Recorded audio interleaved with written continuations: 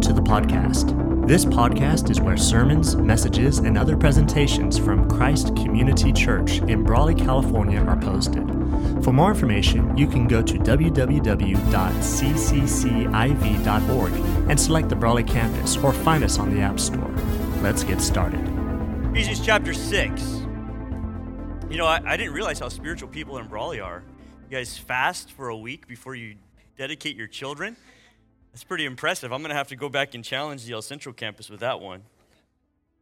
So today, we're beginning a new series, Spiritual Warfare. And what this video was, is it was a video of a lot of intense, actual physical warfare. And the thing is, we recognize physical warfare because we can see it with our eyes, we can feel it, we can hear it, we can sense it with our five senses, but there is a spiritual battle that is happening all around us that is just as real. We just can't see it. We just can't feel it. Or we feel it, right? If we're honest, we do feel it. We just can't see it. We can't sense it with our five senses, but it's happening, and it is just as real, and it is more deadly and more dangerous. The Apostle Paul was a man who met opposition time and time again throughout the course of his ministry. From the moment he was transformed on that road to Damascus, there was roadblock after roadblock after roadblock. And at the end of his ministry, he spends 2 years, the end of his life really, he spends 2 years chained to a Roman soldier day in and day out.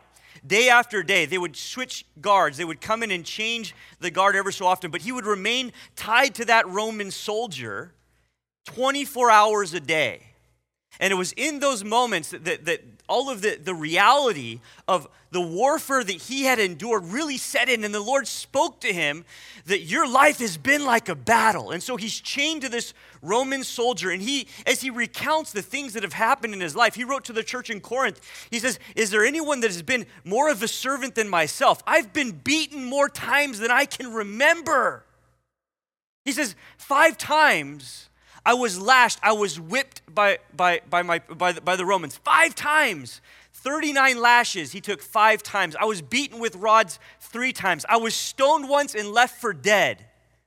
I went without food, I went without clothing, I went without shelter, I was cold, I was alone, I was persecuted by my countrymen, I was persecuted by the Gentiles. Time after time after time, I came up against opposition just because I wanted to bring the truth, this message of hope to people that I had found. But I met opposition. I met these strongholds. I met these attacks. And so chained to this Roman soldier, 24 hours a day, it's as though the Lord speaks to Paul to encourage Paul, but we have these words to encourage us today as well. That, hey, maybe, just maybe, Paul, all of that you experienced in the flesh, all of that hardship, all of that persecution, the scars that he literally bore in his body, maybe all of that wasn't so much a physical fight as it was a spiritual fight. And in that moment, he's chained to this Roman soldier, and he thinks in his mind, that man is not my enemy. There is an enemy behind the scenes, behind the curtain that is pulling strings. And I can't maybe see what is happening, but the battle is bigger than what I can recognize. And I have to look for the Lord for direction in the midst of this battleground. I have to have a plan if I'm going to be able to be fit for war. So in Ephesians chapter 6, we're going to read just a few verses beginning in verse 10. Paul writes, finally be strong in the Lord and in the strength of his might. Put on the whole armor of God that you may be able to stand against the schemes of the devil. For we do not wrestle against flesh and blood, but against rulers and against authorities and against cosmic powers over this present darkness, against the spiritual forces of evil in the heavenly places. Therefore, take up the whole armor of God that you may be able to withstand in that evil day, and having done all to stand firm, stand therefore, ... And then he goes into the explanation of the spiritual covering, the spiritual armor, the armor of God that we as believers need to clothe ourselves with. Now, we're not going to go into that armor today. We're studying that at the main campus every Wednesday night. Each week, we're taking a different piece of that armor, and we're breaking that down. I know you guys have a class here on Wednesdays, but if you want to watch that later on the streams or on Facebook or on the app or whatever, so that you can see what you need to be equipped with, so that you know what your plan needs to be in order to withstand this battle that is raging all around you, then I suggest you watch that. But what I want to focus in on here this morning, what I want us to see first of all, is before we can wage an effective warfare, we have to know who the enemy is. I don't know if you've noticed this or not, but modern warfare has changed. It's a lot easier when you know who sent the bomb, but it's very difficult when no one takes responsibility, and it's this sect and it's this group within this country, and so do we hold the whole country accountable? How do we find the people who have attacked us, right? It's a lot more easy to wage war when you know who your enemy is. So we're going to begin by looking at who our enemy is, the source of our conflict. If you have your outlines, I want you to pull those out and begin taking notes. The source of conflict. To begin with, you have to understand that you do have a spiritual adversary. There is the word adversary literally is a foe, it's an enemy, it's a rival. Satan's name, the very word Satan, the name Satan means an adversary, one who stands against you. One who takes up stance against you, that is across the battlefield staring you down, an opponent, an enemy, a foe, a rival. But what you have to see first and foremost is that before he's your enemy, before he's your adversary, he was an adversary of God. If you will write these verses down, you can read them later because we don't have time to dig into each of these. But Ezekiel chapter 28, you can read how God created Satan as a beautiful angelic being. And the description of him, it says that he's clothed in splendor, like he's clothed with these radiant diamonds and these precious gems, and that he's beautiful, and he was set upon the mountain of God. And many Bible scholars believe that it was Lucifer, the son of morning, the son of brightness, the son of the star, that was in charge of leading all of the angelic host, the armies of heaven, into worship of God. And so there's this description of Satan in Ezekiel chapter 28 of his splendor, his glory, his beauty, his radiance. But he got puffed up in his thinking of himself. And because of his great beauty, he swelled to the point to where he said, why would I lead others into worship of God when I could receive that worship myself? Isaiah chapter 14, you can write that down, verses 12 through 14, read it later. He says in his heart, does Satan, he says, I will ascend to the throne of God. I will sit on that mountain. I will be the one to receive this worship. And the scripture says, because you exalted yourself, you will be cast, you have fallen from your place. Revelation chapter 12, you can see how the dragon was cast down with a third of the angels because of pride and arrogance of heart. And so the original foe, the original adversary that Satan had in mind was God. He wanted God's position. He wanted to be Lord. He wanted to receive that worship. He thought that he was more important than God Almighty. And it is the same spirit that runs through every single one of us in our flesh every single day. When we exalt our own hearts, we exalt ourselves to God's throne and try to take God's throne from him. God and God alone deserves that throne. God and God alone deserves that worship. Every moment we take trying to rob God of worship, we commit the same sin that Satan did when he says, I deserve that place. This world revolves around me. And we think of our own hurts and our own attitudes and our own desires before we think of what God wants in our lives. The same exact attitudes. The scripture's clear. It says in Proverbs chapter 16, verse 18, that pride goes before destruction and a haughty spirit before a fall. If we fall into the same sin as Satan, we will end up in the same place, fallen. And so this influence that Satan had, this heart that became puffed up, this prideful arrogance that took root in his heart in heaven, he's cast to the earth. And with him comes that influence over the world and over all of man. And the scripture now declares that Satan is the god of this age. 2 Corinthians chapter 4 says this, and even if our gospel is veiled or if it is hidden, Even if our gospel is hidden to those who are perishing, in their case, the God of this world has blinded the minds of unbelievers. Why do people not understand grace? Why can't people accept grace and mercy and forgiveness? Because the God of this age has blinded their minds towards the truth.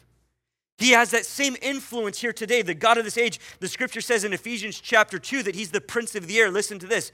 And you were dead in your trespasses and sins in which you once walked according to the course of this world, following the prince of the power of the air. You were following after Satan. You followed Satan into sin time and time and time again. And it's no wonder that your life is in shambles and in ruins and being destroyed, because you followed Satan into his destruction.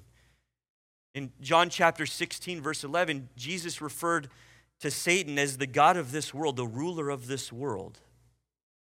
And so the original beef was between God and Satan. Satan wanted God's position, wanted God's throne. He was cast to this world, but there's no possible way for Satan to ever come against the Lord. So what does he do? Why does he hate you so much? Why is he your foe and your enemy? Because you were created in God's image. And every time he sees you, he despises the image of God that is in you. He can't destroy the Lord, but he can destroy you. He can destroy God's fingerprints and his handprints and what he wants to do in your life. He cannot touch the Lord, but he can touch you. Why is your life struggling? Because God hates, Satan hates the God that is in you.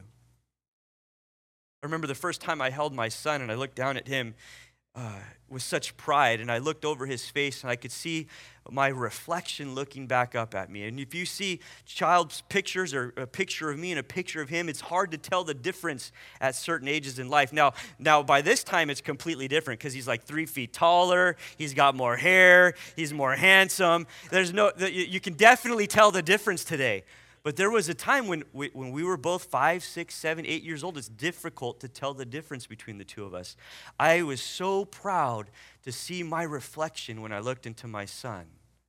And this is the same sense that God has when he looks down at you. You were made in his image. Now, what the enemy wants to do, what the rival wants to do, is wants to rob God of that joy. He wants to mar the image of God that is on you. He wants to distort it and to destroy it so that God will lose some of the glory that he does, some of that pleasure, some of that worship that is due his name. And we fall into this trap over and over again. Jesus said this in John chapter 10, verse 10. You know this verse well. The thief comes to steal, to kill, and to destroy. And then Jesus says, but I came that they might have life and that they might have life more abundantly. What does it mean to steal? It means to rob. Listen to me. The enemy robs us of joy, robs our homes of peace and of unity, robs us of blessings. This is why he's here. He's here to take these things from us. There's a spiritual war that is happening, and sometimes we're not aware of it, but he's there to rob you of God's blessings. He comes to steal and to kill. The word kill means to slaughter. It means to have a group of people that are lined up and to slay them all down at once. He wants to destroy God's people so that he can destroy God's image. He comes to steal, to kill, and to destroy. The word means to ruin or to annihilate, to completely wipe off the face of the earth. In the scriptures, in the book of Revelation, chapter 9, verse 11, Satan is referred to as Abaddon or Apollyon. The word means destroyer, that one of his names is destroyer. The destroyer of relationships. He's the destroyer of fruitfulness. He's the destroyer of Christian witness and testimony. He's the destroyer of hope in our communities. Why? Because he wants to get to God. He could care less about you. You're just a pawn. He could care less one way or another. He just wants to break God's heart as he gets to you. Are you following me? This is why you have an adversary. This is why there's someone so bent against you. Now, here's the beautiful truth of it all. You can see these moments throughout Scripture where persecution came and where spiritual warfare happened. And take the disciples, for instance, in the book of Acts. They just get saved. or they just receive the Spirit, I should say. They begin to go out throughout Jerusalem preaching the gospel. The religious leaders hear this message and they want to come against it because their whole livelihood is under attack. The scribes and the Pharisees, those religious people.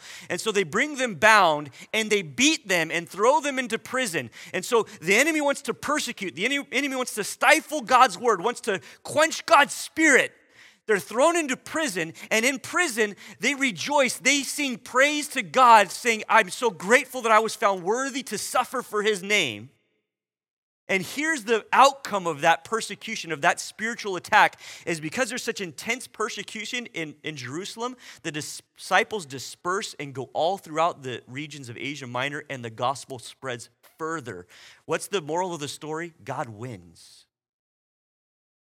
Take Paul, for instance. Here he is chained to a Roman soldier. Why? Because he's been beaten for speaking the truth, for preaching the gospel. And now he's had to appeal all the way to Caesar. He's gone through all of the ranks of the Roman government, and he's preached the gospel all along the way. And so the enemy wants to silence Paul, and all it did is spread the gospel further, so much so that we have prison epistles that were written from his time when he was chained to Roman soldiers, so that we might find faith and encouragement even today. The moral of the story is God wins. Take the Apostle John, for instance. We call him the Apostle of Love. Persecuted for his faith. They take him, they dip him in a vat of boiling oil. He doesn't die. They bring him out. They don't know what to do with him. So they exile him to an island called Patmos. And there on that island of Patmos, God gives John this amazing revelation, we call it, the book of Revelation, this amazing picture of what's going to be happening in the end of days. And what happens? God's people are encouraged through that vision even today. God's word is in our hands because of that. The moral of the story is God wins. It doesn't matter what intense persecution you're experiencing today from spiritual warfare or spiritual attack, what's happening in your homes, in your families, in our schools, in our nation. I know the end, and God will win. And we are on the winning side. So we have an adversary. He hates you because he hates the God he sees on you, the God he sees in you. That's why you're under attack. You have to know who you're fighting if you're going to be effective in this battle. Are we following? So we have an adversary, Satan, the name adversary, but we also have an accuser. The word devil, the name devil, literally means one who accuses, one who spreads slander or spreads lies. In Zechariah chapter 3, you can write it down, you can read this later. God gives Zechariah this vision of the high priest of the children of Israel standing before the Lord. And there he is clothed in his vestments and his garments as the high priest, but they're soiled, they're dirty. He looks disgusting. And at the right hand, Satan is there accusing Joshua. In essence, Joshua standing on behalf of the people, the representative of the people. Satan there looking at Joshua and accusing Joshua of false worship and idolatry and sinfulness and wickedness and vileness, and even his clothing reflects it. But in that same scripture, it says that the Lord stands there. And the Lord says, "The Lord rebuke you, Satan. Do you see his disgusting, vile garments? I'm going to remove those, and I'm going to put fresh, clean garments on the priest, on the people. I'm going to give him a new turban. He will be cleansed. He will be made whole." But the enemy stands there accusing. In Revelation chapter 12, it says that the devil accuses the saints day in and day out, day and night. He stands before the Lord trying to bring accusation after accusation, reason after reason why you don't deserve to get to heaven. Jesus called Satan the father of lies in John chapter 8, verse 44. He said this, he says, when he lies, speaking of Satan, he speaks out of his own character, for he is a liar and the father of lies. Truth be told, Satan doesn't have to lie about me. He's correct. I am dirty. I am dirty. I am sinful. I am a wicked person. The thoughts and the intents of my heart. God has to, the only chance that I have to stand in the presence of a holy God is that he removes those vestments of taintedness and gives me fresh, clean garments. He doesn't have to lie. But here's the thing, the scripture says this in 1 John chapter 2. It says, but if anyone does sin, if anyone is dirty, if anyone is vile, if anyone's clothed with those dirty garments, if anyone does sin, we have an advocate with the Father, Jesus Christ the righteous. Yes, we have an adversary. Yes, we have an accuser, but you know what? We also have an advocate, and his name is Jesus. The word advocate is the root word that we get for Holy Spirit in the English. It's parakletos. It's one who comes alongside of, one who comes to comfort, one who speaks words of truth and of peace, who whispers in our ear. Yes, he's slandering you. Yes, he's bringing accusation, but I'm here to stand in your place to speak on your behalf. That's an amazing truth that is liberating for me. You see, I know that in me, in this flesh, there's nothing good that dwells. I agree with the scripture that would say in Jeremiah chapter 17, verse 9, that the heart is deceitfully wicked above all. Who can know it? Yes, Lord, that's true. That's who I am. Yes, Satan, yes, enemy, adversary, accuser, that is who I am. But I have an advocate. I have one who will remove these robes and clothe me fresh and clean. See, again, Satan is a liar, but it's useless for Satan to try to lie to God. You understand that, right? Whatever truth he brings up, that's one thing, but he cannot lie to God about you because God knows. God sees. He cannot lie to God any more than you can keep a secret from God. But here's the thing, if he's called a liar and the father of lies, who do you think he's lying to? To you and to me. And so day in and day out, he tries to convince you of your worthlessness. See, there you are falling into that same lust again. Why even repent? You're just going to do it again tomorrow. There you go again, dealing with that same addiction. You say you're sorry over and over again. Well, I'm tired of sorry. When are you just going to give up and walk away? You're never going to be good enough. You're never going to be worthy of the cross. You're never going to be worthy of standing in his presence. You're only ever going to be dirty and vile and wicked. And the enemy lies over and over and over to you. You have to take those things and you have to say, no, this is not truth. This is a lie. Why? Because the scripture tells me, Romans chapter 8, that you know what? There is no condemnation to those who are in Christ Jesus. Yes, I might deserve being declared guilty, but there was one who took my guilt in my place. And now I am not condemned. Now I have freedom in Christ. You have to know and take these thoughts captive. You have to understand that though the enemy will speak to you, you're going to be shackled to that sin forever. There's no hope for you. If you are in Christ, anyone who's been set free by the Son is free indeed, yes? John chapter 8, whom the Son sets free is free indeed. And you say to the enemy, I'm not shackled by my sin. Jesus has set me free. I'm not condemned by the law. Jesus went for me. 2 Corinthians 5:17, one of our favorite verses at this church. If anyone is in Christ, he's a new creation. The old has passed away. Behold, the new has come. And the enemy says, you're never going to change. You're always only ever going to be this way. You need to tell the enemy, no, the Bible tells me, God's word tells me that I am new. That the old man is dead and gone, and I've been raised something new. Don't let the enemy lie to you a moment longer. So in this battle that we engage in, you have to understand who your enemy is, who the adversary and the accuser is if you're going to be successful. Second thing I want you to understand about the enemy is you need to know what his schemes are. The schemes of the enemy. The first particular way I want to look at this, or what I want to see the enemy use, is deception. Look at what it says in Ephesians chapter 6, verse 10, finally be strong in the Lord and in the strength of his might. Put on the whole armor of God that you may be able to stand against the schemes of the devil. The word schemes means crafts. It means strategy. It means methods. That he has a method to attack you.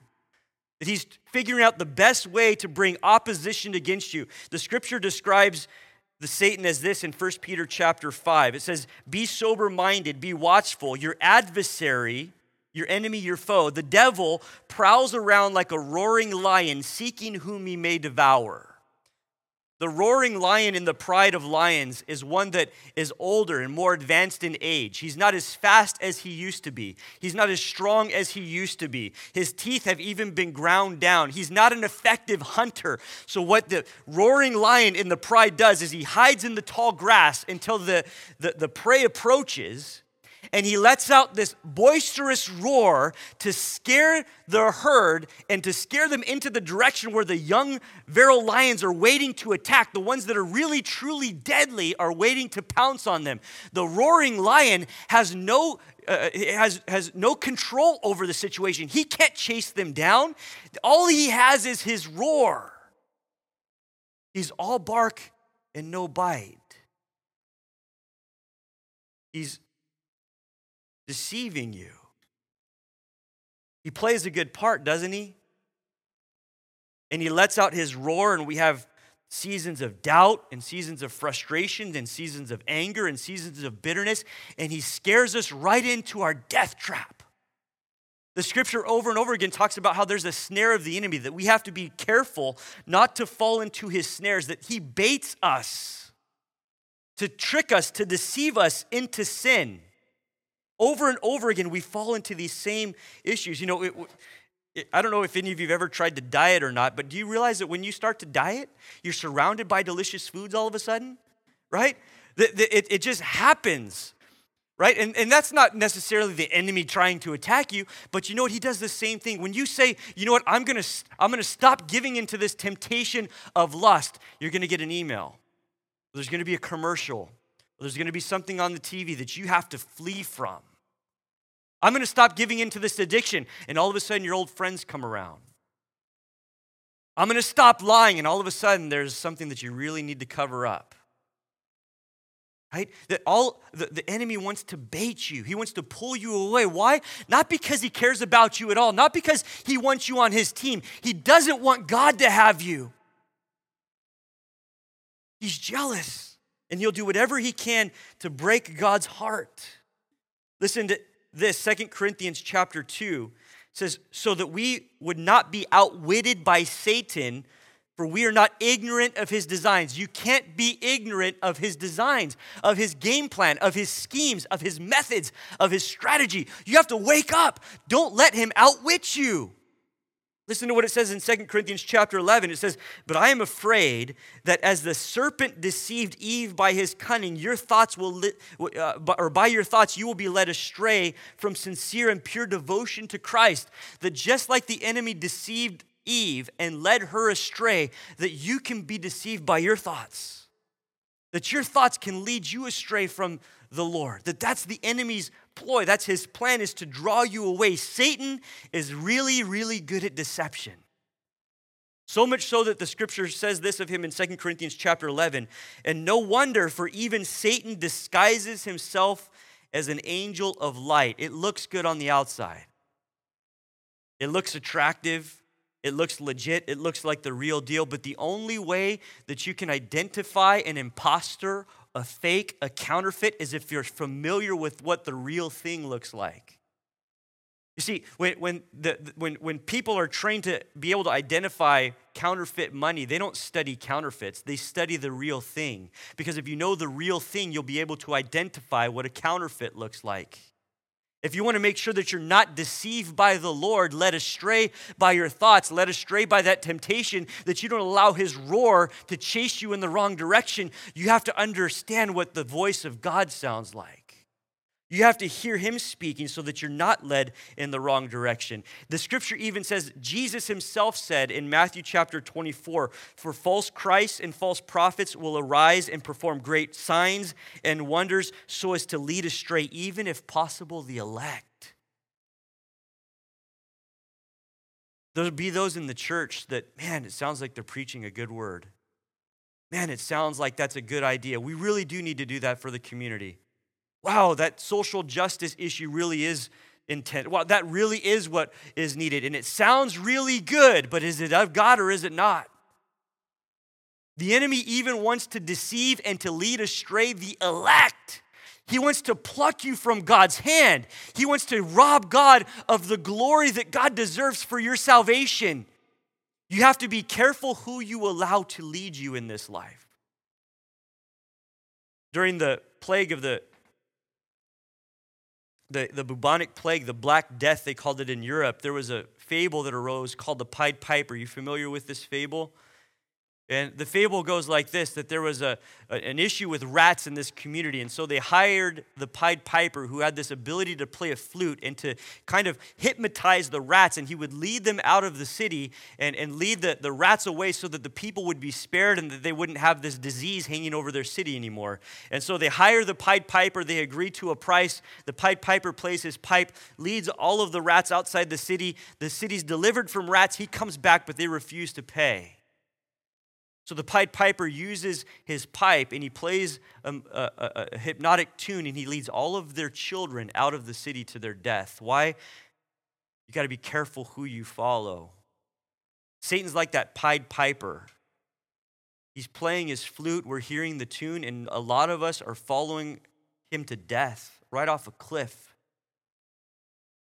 Who are you listening to? Who are you allowing to feed you? Whose influence are you under? This is what it says in 1 John chapter 5, it says, we know that we are from God, and the whole world lies in power of the evil one, lies in the power of the evil one, literally lies under the sway of the wicked one. They're under his influence. That so much of the world is under the influence of Satan, being led to destruction, being deceived. The pipe is being played, and they're following to their death. Wake up! And we need to tell people to wake up. Stop listening to that melodious tune. Stop listening to that flute being played and follow the Lord and the Lord alone. So Satan is good with deception, but I also want you to see that Satan is good and the enemy uses distraction. In this text, verse 12, Paul wrote, "For we do not wrestle against flesh and blood." Paul is tied to this Roman soldier and he says, you know what? This man is not my enemy. You know what? In your marriage, broken relationship, your husband, your wife is not your enemy. There's an enemy that is pulling the strings behind the curtain. In that broken relationship with your family member, that person is not your enemy. There's an enemy that is trying to keep unity from your home, peace from your home. That frustration you have at work with your boss or your coworker, that person is not your enemy. There's an enemy that is pulling the strings somewhere else. We do not wrestle against flesh and blood, but the enemy wants us to become distracted by this physical confrontation, by this person that stands across from us. And the enemy's doing the same thing in their life that he's doing in your life. You're closer, you're more similar than you think. Don't allow the enemy to distract you. How many of us have become distracted by an offense? Someone has hurt us or broken our hearts in some way, and we're so focused on that hurt that we don't see that the enemy is the one who's winning. That the longer we put off forgiveness and restoration and reconciliation, the more days the enemy has in conquering. We need to humble ourselves and say, God, I'm not going to allow this offense to distract me from what is happening in the spiritual realm, and I'm not going to let the enemy win not one day longer. I've spent enough days like this. Listen to what the scripture says in 2 Corinthians chapter 10, verse 5. It says, we destroy arguments and every lofty opinion raised against the knowledge of God and take every thought captive to the obedience of Christ. Is that thought, is that hurt, is that bitterness, is that anger that you're holding on to, is that there from God or is it there from the enemy? You need to stop and think just for a moment. Wait, just remove yourself from the situation and say, now let me think about this just for a moment. Am I really being led by the Spirit in this? Or is this the enemy working? Is this my flesh? Where is this thought coming from? Because if you allow the enemy to pull those strings and to influence you and to pervert your thought process, you're going to end up with a destroyed relationship, a destroyed marriage, a destroyed fruitfulness, a destroyed testimony or witness in your life. Take every thought captive to the obedience of Christ. Wait just a second. Where is this thought coming from? Is it worth my feeling offended? Is it worth my holding on to this bitterness? Is it worth my holding on to this grudge? Your enemy is not the person standing across from you. Your enemy is your adversary, Satan. I don't know if any of you have ever been to a really good magic show, but the magician's greatest trick, right? His greatest friend is the friend of deception. He creates a diversion over here, right? A pretty girl, and she's dancing around and twirling her hands and doing all of this stuff over here. And over here, you're not watching, right? There's nothing magical about what is happening, right? He's just distracting you over here so that he can make you think and believe what he wants you to believe over here. This is what the enemy does in our lives all of the time. He gets your attention off of what he's doing behind the scenes, the strings that he's pulling. He distracts you with this over here so that he can make you believe and think what he wants you to believe and think. You have to take every thought captive. Wait, is this consistent with God's nature? Is this consistent with what I know of his spirit? Is this what his word teaches me? Or is this coming from somewhere else? Listen to what it says in 2 Corinthians chapter 10, verses 3 and 4, right before that verse. It says, for though we walk in the flesh, we're not waging war according to the flesh. Listen, this battle is not in the flesh. For the weapons of our warfare are not of the flesh, but have divine power to pull down strongholds, to destroy strongholds. We cannot fight a spiritual fight in the flesh. A spiritual battle has to be waged in the spirit. Who is your enemy? Don't let him deceive you. Don't let him distract you any longer. Listen to what it says here. It says, we don't wrestle against flesh and blood, but against rulers, against the authorities. Now, many Bible scholars believe that there are actually demonic forces. Again, when Satan fell from heaven, the scripture says in Revelation chapter 12 that when he fell, he convinced a third of God's angels that had been created to fall to the earth with him. And so now there are a third of the angels, fallen angels, demons now, that are set out to perform his will, to carry out Satan's plan. Right? And so there are many Bible scholars who believe that there are demons that are actually assigned to world leaders, people in positions of authority, to distract them and to deceive them, to get them to do the enemy's will. Are you following me? So what I want you to see here, when we look at this list, there's a ranking system. The enemy's ploy, the enemy's schemes are very well organized. It's orderly. And if there's ever going to be a chance for you to stand against them, you have to have a plan in place. You can't just hope that you'll make it through. You've got to understand the way that he works, and then you have to combat that by clothing yourself the way God calls you to clothe yourself. So he says there that there are rulers, there are authorities against the cosmic powers over this present darkness, against spiritual forces of evil and heavenly places. And so, again, Bible scholars believe that there are even demons assigned the specific task of infiltrating our culture with wickedness and with sinfulness. And it makes sense, doesn't it? Look at our culture. Do you realize what the state of California has mandated be taught in our classrooms? The sexually deviant lifestyles, the questions of gender, whether or not it's okay for you if you're a boy to believe you're a girl and to live as a girl. These things are being, from our state legislature, saying this is what we will teach our children. Our state college system has said that there needs to be an abortion providers at each state college. This is wickedness. How is this possibly happening? There's somebody pulling strings behind, because it doesn't even make sense. It's not even logical, but yet it's happening. How does this happen? There are spiritual forces and wickedness that is at play, infiltrating our culture with sin and wickedness to mar and to destroy God's image in people that were created in his image. And we let this happen over and over and over again. We become distracted by these things. This stats show 60 million abortions since Roe versus Wade was heard in 1973. 60 million babies aborted. That's wicked. How does that happen? There's somebody pulling the strings.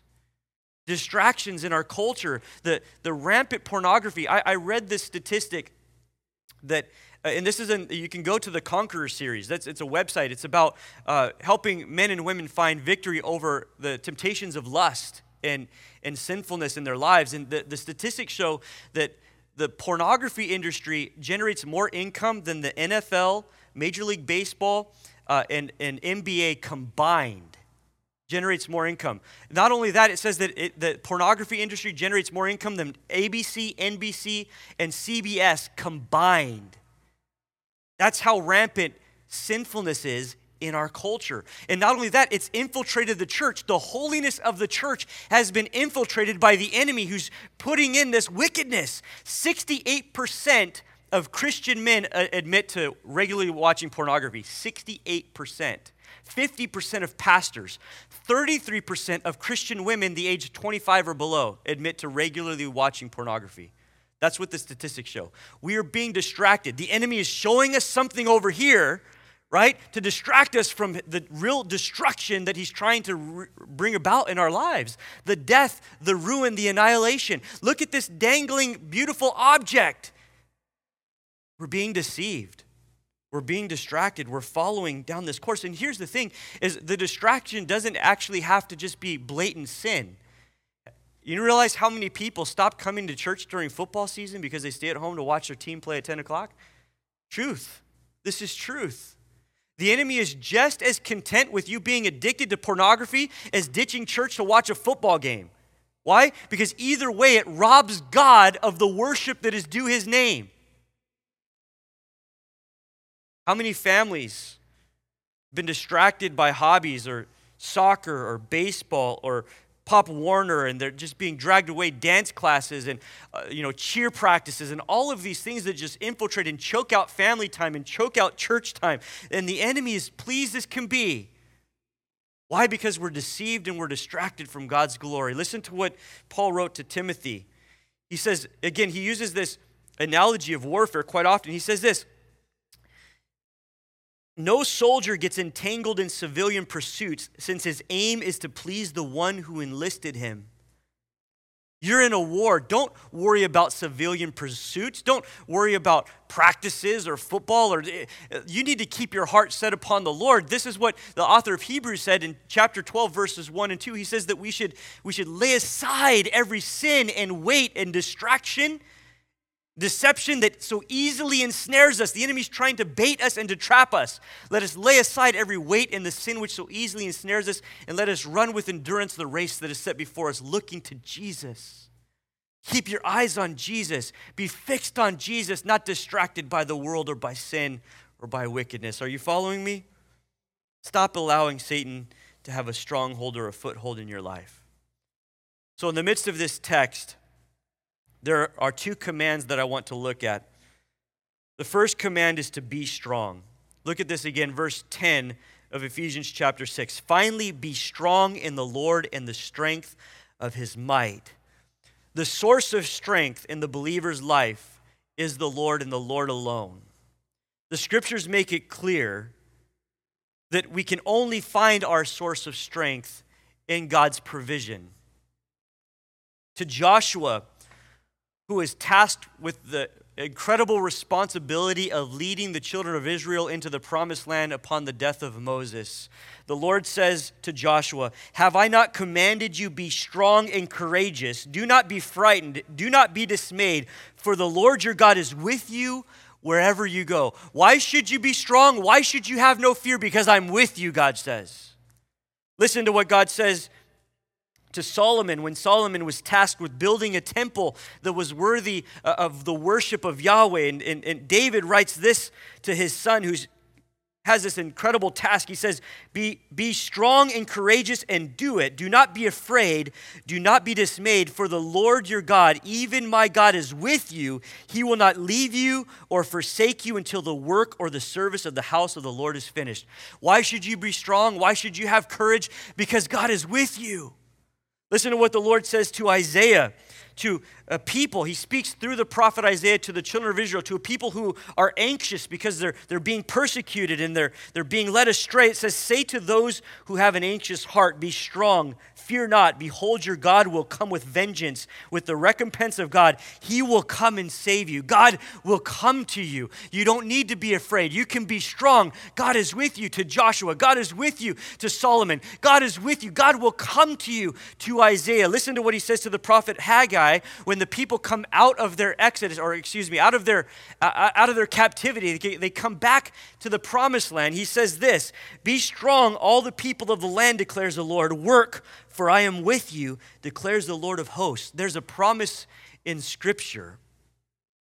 And the promise of Scripture is that God is with his people. In the midst of suffering, in the midst of persecution, in the midst of trials, in the midst of spiritual warfare and attack, you can be strong and take great courage and fear not, because God is with you. Listen to what Paul said. Again to Timothy, he says this, At my first offense, no one came to stand by me. I was all alone. I was imprisoned, I was taken captive because I was preaching the gospel, and there was no one there to encourage me, no one come to stand by my side. I was utterly, completely alone. All deserted me. May it not be charged against them. Verse 17, but the Lord stood by me and strengthened me, so that through me the message might be fully proclaimed, to all of the Gentiles might hear it. So I was rescued from the lion's mouth, the roaring lion's mouth. I was rescued because the Lord came and stood by me and strengthened me. The promise of Scripture is that God is with you. The attack may be strong, the attack may seem great, the attack may seem insurmountable. The mountain in front of you might seem like there's no way you can scale that mountain. The health need, the relationship need, the financial need, the attack of the enemies may seem hopeless to you, but it is not hopeless because God is with you. Paul would write this, you know this verse well, in Philippians chapter 4, verse 13, I can do all things through Christ who gives me strength. I can do all things through Christ who gives me strength. Here's the thing, you know what? Your trial, your persecution, your relationship strain, your spiritual attack, it is impossible for you. But it's not impossible for the God that is with you. The source of your strength is God and God alone, but not only is he the source of your strength, he's also the supply for your strength. See, God is not only with the believer, but God is in the believer. To the church in Ephesus, Paul said that you should be being filled with the Spirit. He says, don't be drunk with wine, be drunk with the Spirit, be filled with the Spirit. And that's in the tense, in the Greek, it's a tense that means keep being filled. You're not filled once. It's not like you go and fill up your car one time and you're good forever. You have to constantly keep your car full of gas if you want it to go anywhere. The same is true of the Spirit. You have to fill your cup. You have to fill yourself with the Spirit. Allow the Spirit to fill you to overflowing. This is your supply of strength. Jesus said this in John chapter 7, if anyone thirsts, let him come to me and drink. Whoever believes in me, as the scripture said, out of his heart will flow rivers of living water. Now this he said about the Spirit, whom those who believed in him were to receive. He says, if you're thirsty, come to me and drink, and I'm going to fill you with my Spirit. So much so that it's going to bubble up and flow out of you. This is your source of strength. And in the book of Acts, Jesus said that you'll receive power when the Holy Spirit has come upon you. See, the Spirit in the life of the believer, the Spirit is with us to strengthen us. The Spirit is in us to strengthen us. But then the Spirit is upon us to strengthen us. The word upon means to cover with. Just like we're to cover ourselves with the armor of God, God's Spirit is to clothe you, to give you strength, to be upon you in that form. Listen to what Paul wrote to that church in Ephesus in Ephesians chapter 1. This is amazing to me. This is a verse that we're going to look at this coming Easter. So if you want to be preparing, I know that's a long way away, but we're going to use this verse. Listen to this. And what is the immeasurable greatness of his power toward us who believe, according to the working of his great might that he worked in Christ when he raised him from the dead? Now, that word power toward, the word toward means inside. So you can read this. What is the immeasurable greatness of his power that is inside us who believe? The same power that worked in Christ and rose him from the grave is the same power that resides in you. Paul says to the church in Ephesus, finally, be strong in the Lord. The Lord is with you. The Lord is in you. The Lord is upon you. He dwells inside of you. The same power that rose Jesus from the grave right now, it resides within you. What could possibly be impossible for you when the Spirit of God dwells within you? Now, there may be some impossibilities that man sees. The Lord comes to Jeremiah and says, Jeremiah, I want you to buy this plot of land. And Jeremiah says, the land has been destroyed. The land is worthless. We're in captivity. Why would I buy this land? And God says, is there anything that is too difficult for me? I will bring the people back and I will restore the blessings to the people. You just trust me and go buy the land. God says to Abraham, he says, you're going to have an heir. The heirs of yours are going to be outnumber the sand and the shores. How is this possible, Abraham says? I'm 90 years old. I'm a man well advanced in age. There's no possible way that I could have an heir. And God says to Abraham, is there anything too difficult for me? God comes, an angel of the Lord comes to Mary. It says, Mary, you're going to bear a child. You're going to conceive, and this will be the Son of God that will be put into your womb. She says, how can this be possible? I've never known a man. And God's reply is there anything too difficult for me? With man, it's impossible, but there is nothing impossible for me.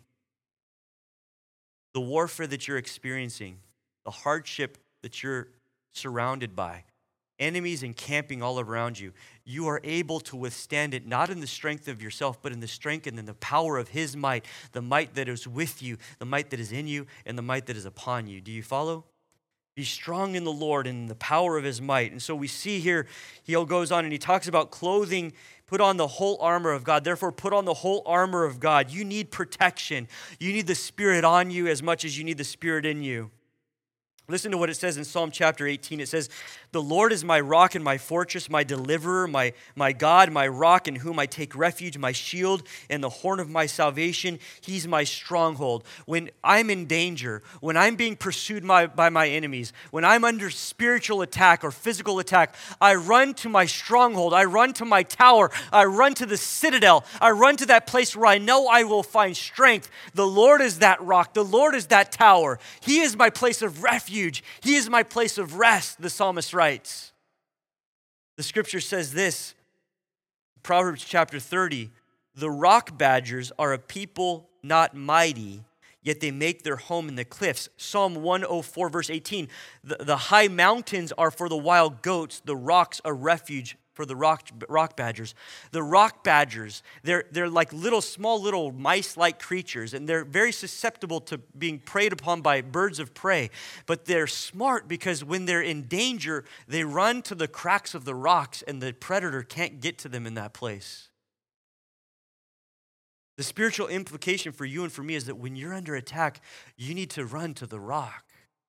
You need to understand that you aren't strong enough. You need to be clothed in the armor. You need the protection. You need to run to the strong tower. You need to hide in the cracks of the rocks so the predator won't get you. He's your place of comfort and refuge and of rest.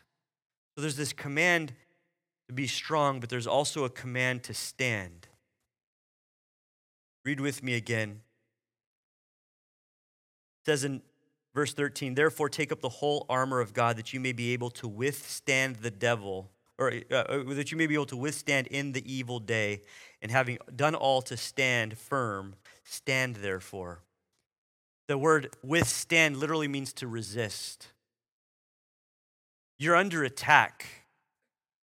You're in a fight, and some of you aren't fighting back. What Paul says here is you need to begin to withstand. You need to start resisting. You need to start pushing back. Sometimes the only way to deal with a bully is to let them know that you will not be bullied any longer. Do you understand what I'm saying? Paul says it's time for you to start withstanding these attacks. Stop running in fear and cowering. You need to draw a line in the sand, and you need to start pushing back so the enemy knows you won't take this any longer. Withstand. Listen to what it says here, to resist. James 4:7, submit yourselves therefore to God. Resist the devil and he will flee from you. When the roaring lion roars with all of his might and you roar right back in his face, he will cower and he will run. He will flee. You'll withstand him face to face.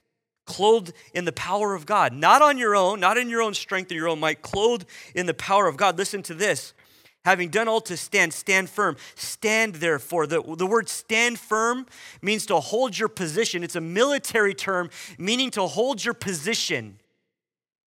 There's a man by the name of Jack Lucas. Anyone ever heard of this man?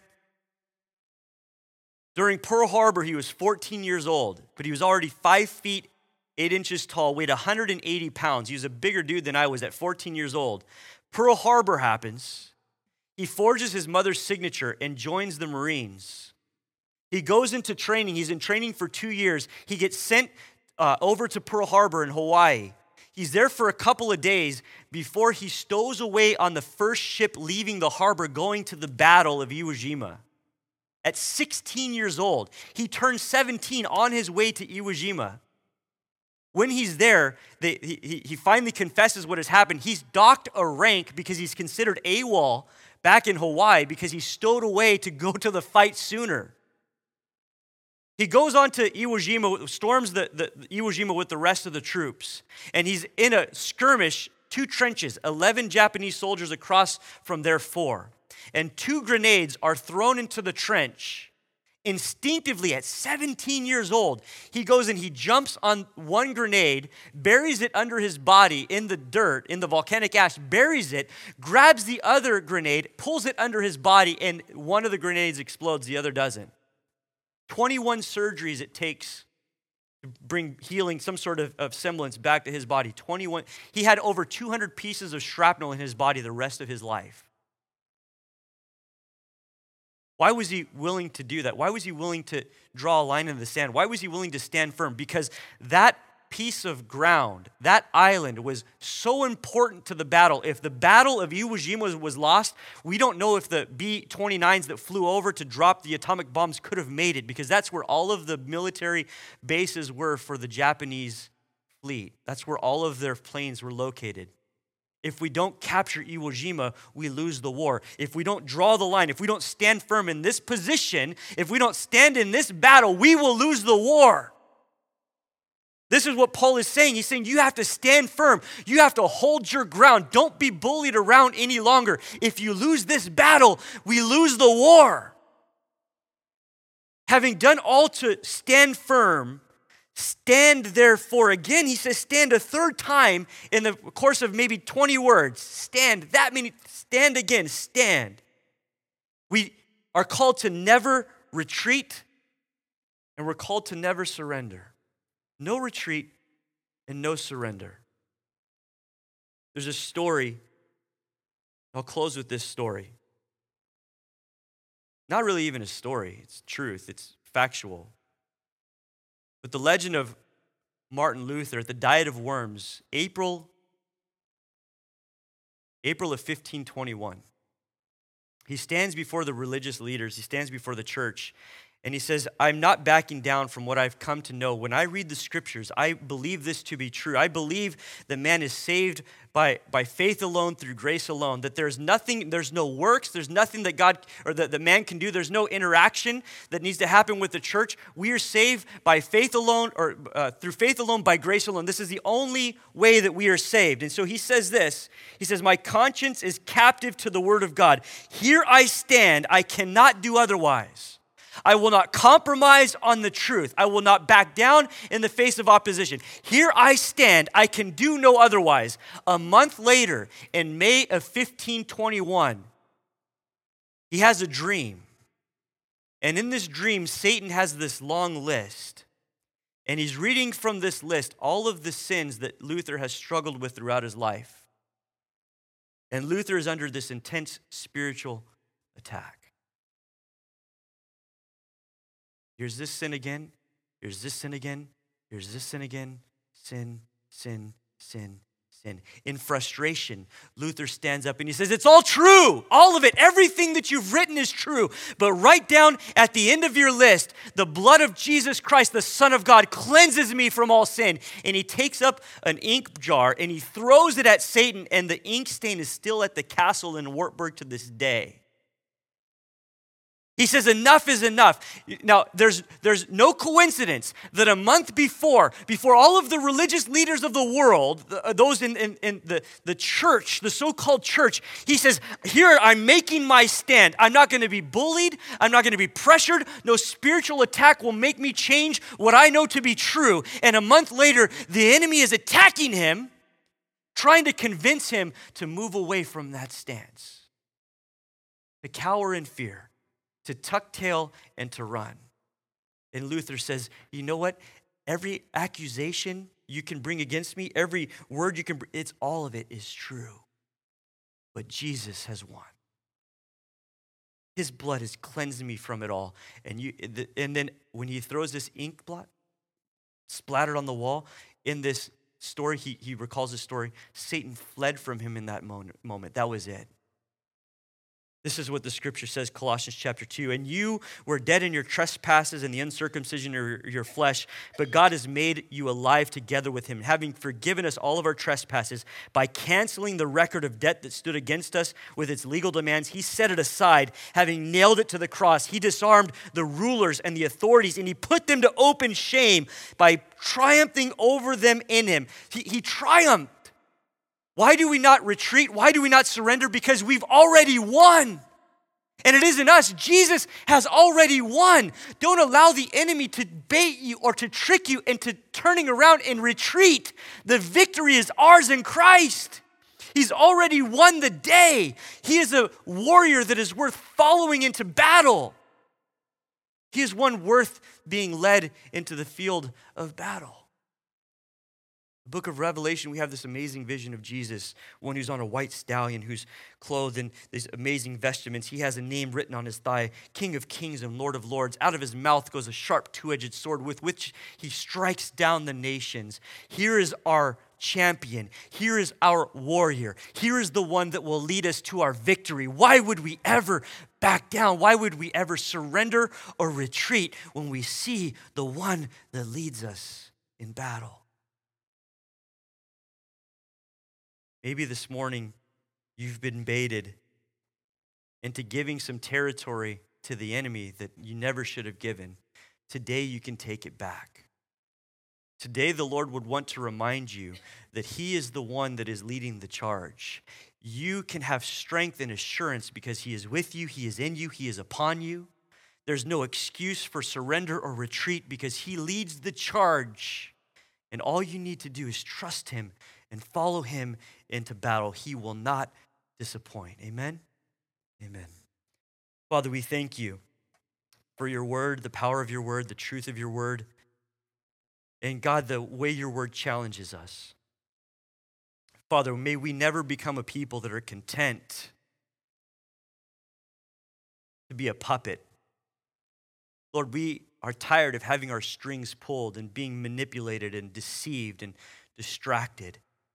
God, we want to place our eyes upon you. We want to place our eyes upon the cross. We want to place our eyes upon an empty tomb. We want to be reminded of the warrior that leads our charge. And God, we will follow you. We will follow you to the death. We will follow you to the day you take us into your kingdom because you're a warrior that can be trusted. You are a God who can be trusted. And so, Lord, we pledge to you once more our allegiance. You have called us into this battle for a purpose. And Lord, we want to be faithful in the midst of this battle. Lord, use us as your warriors. Use us as your soldiers. We're here. We're here to heed your call. We're here to heed your instructions. So lead us, we pray. In Jesus' name.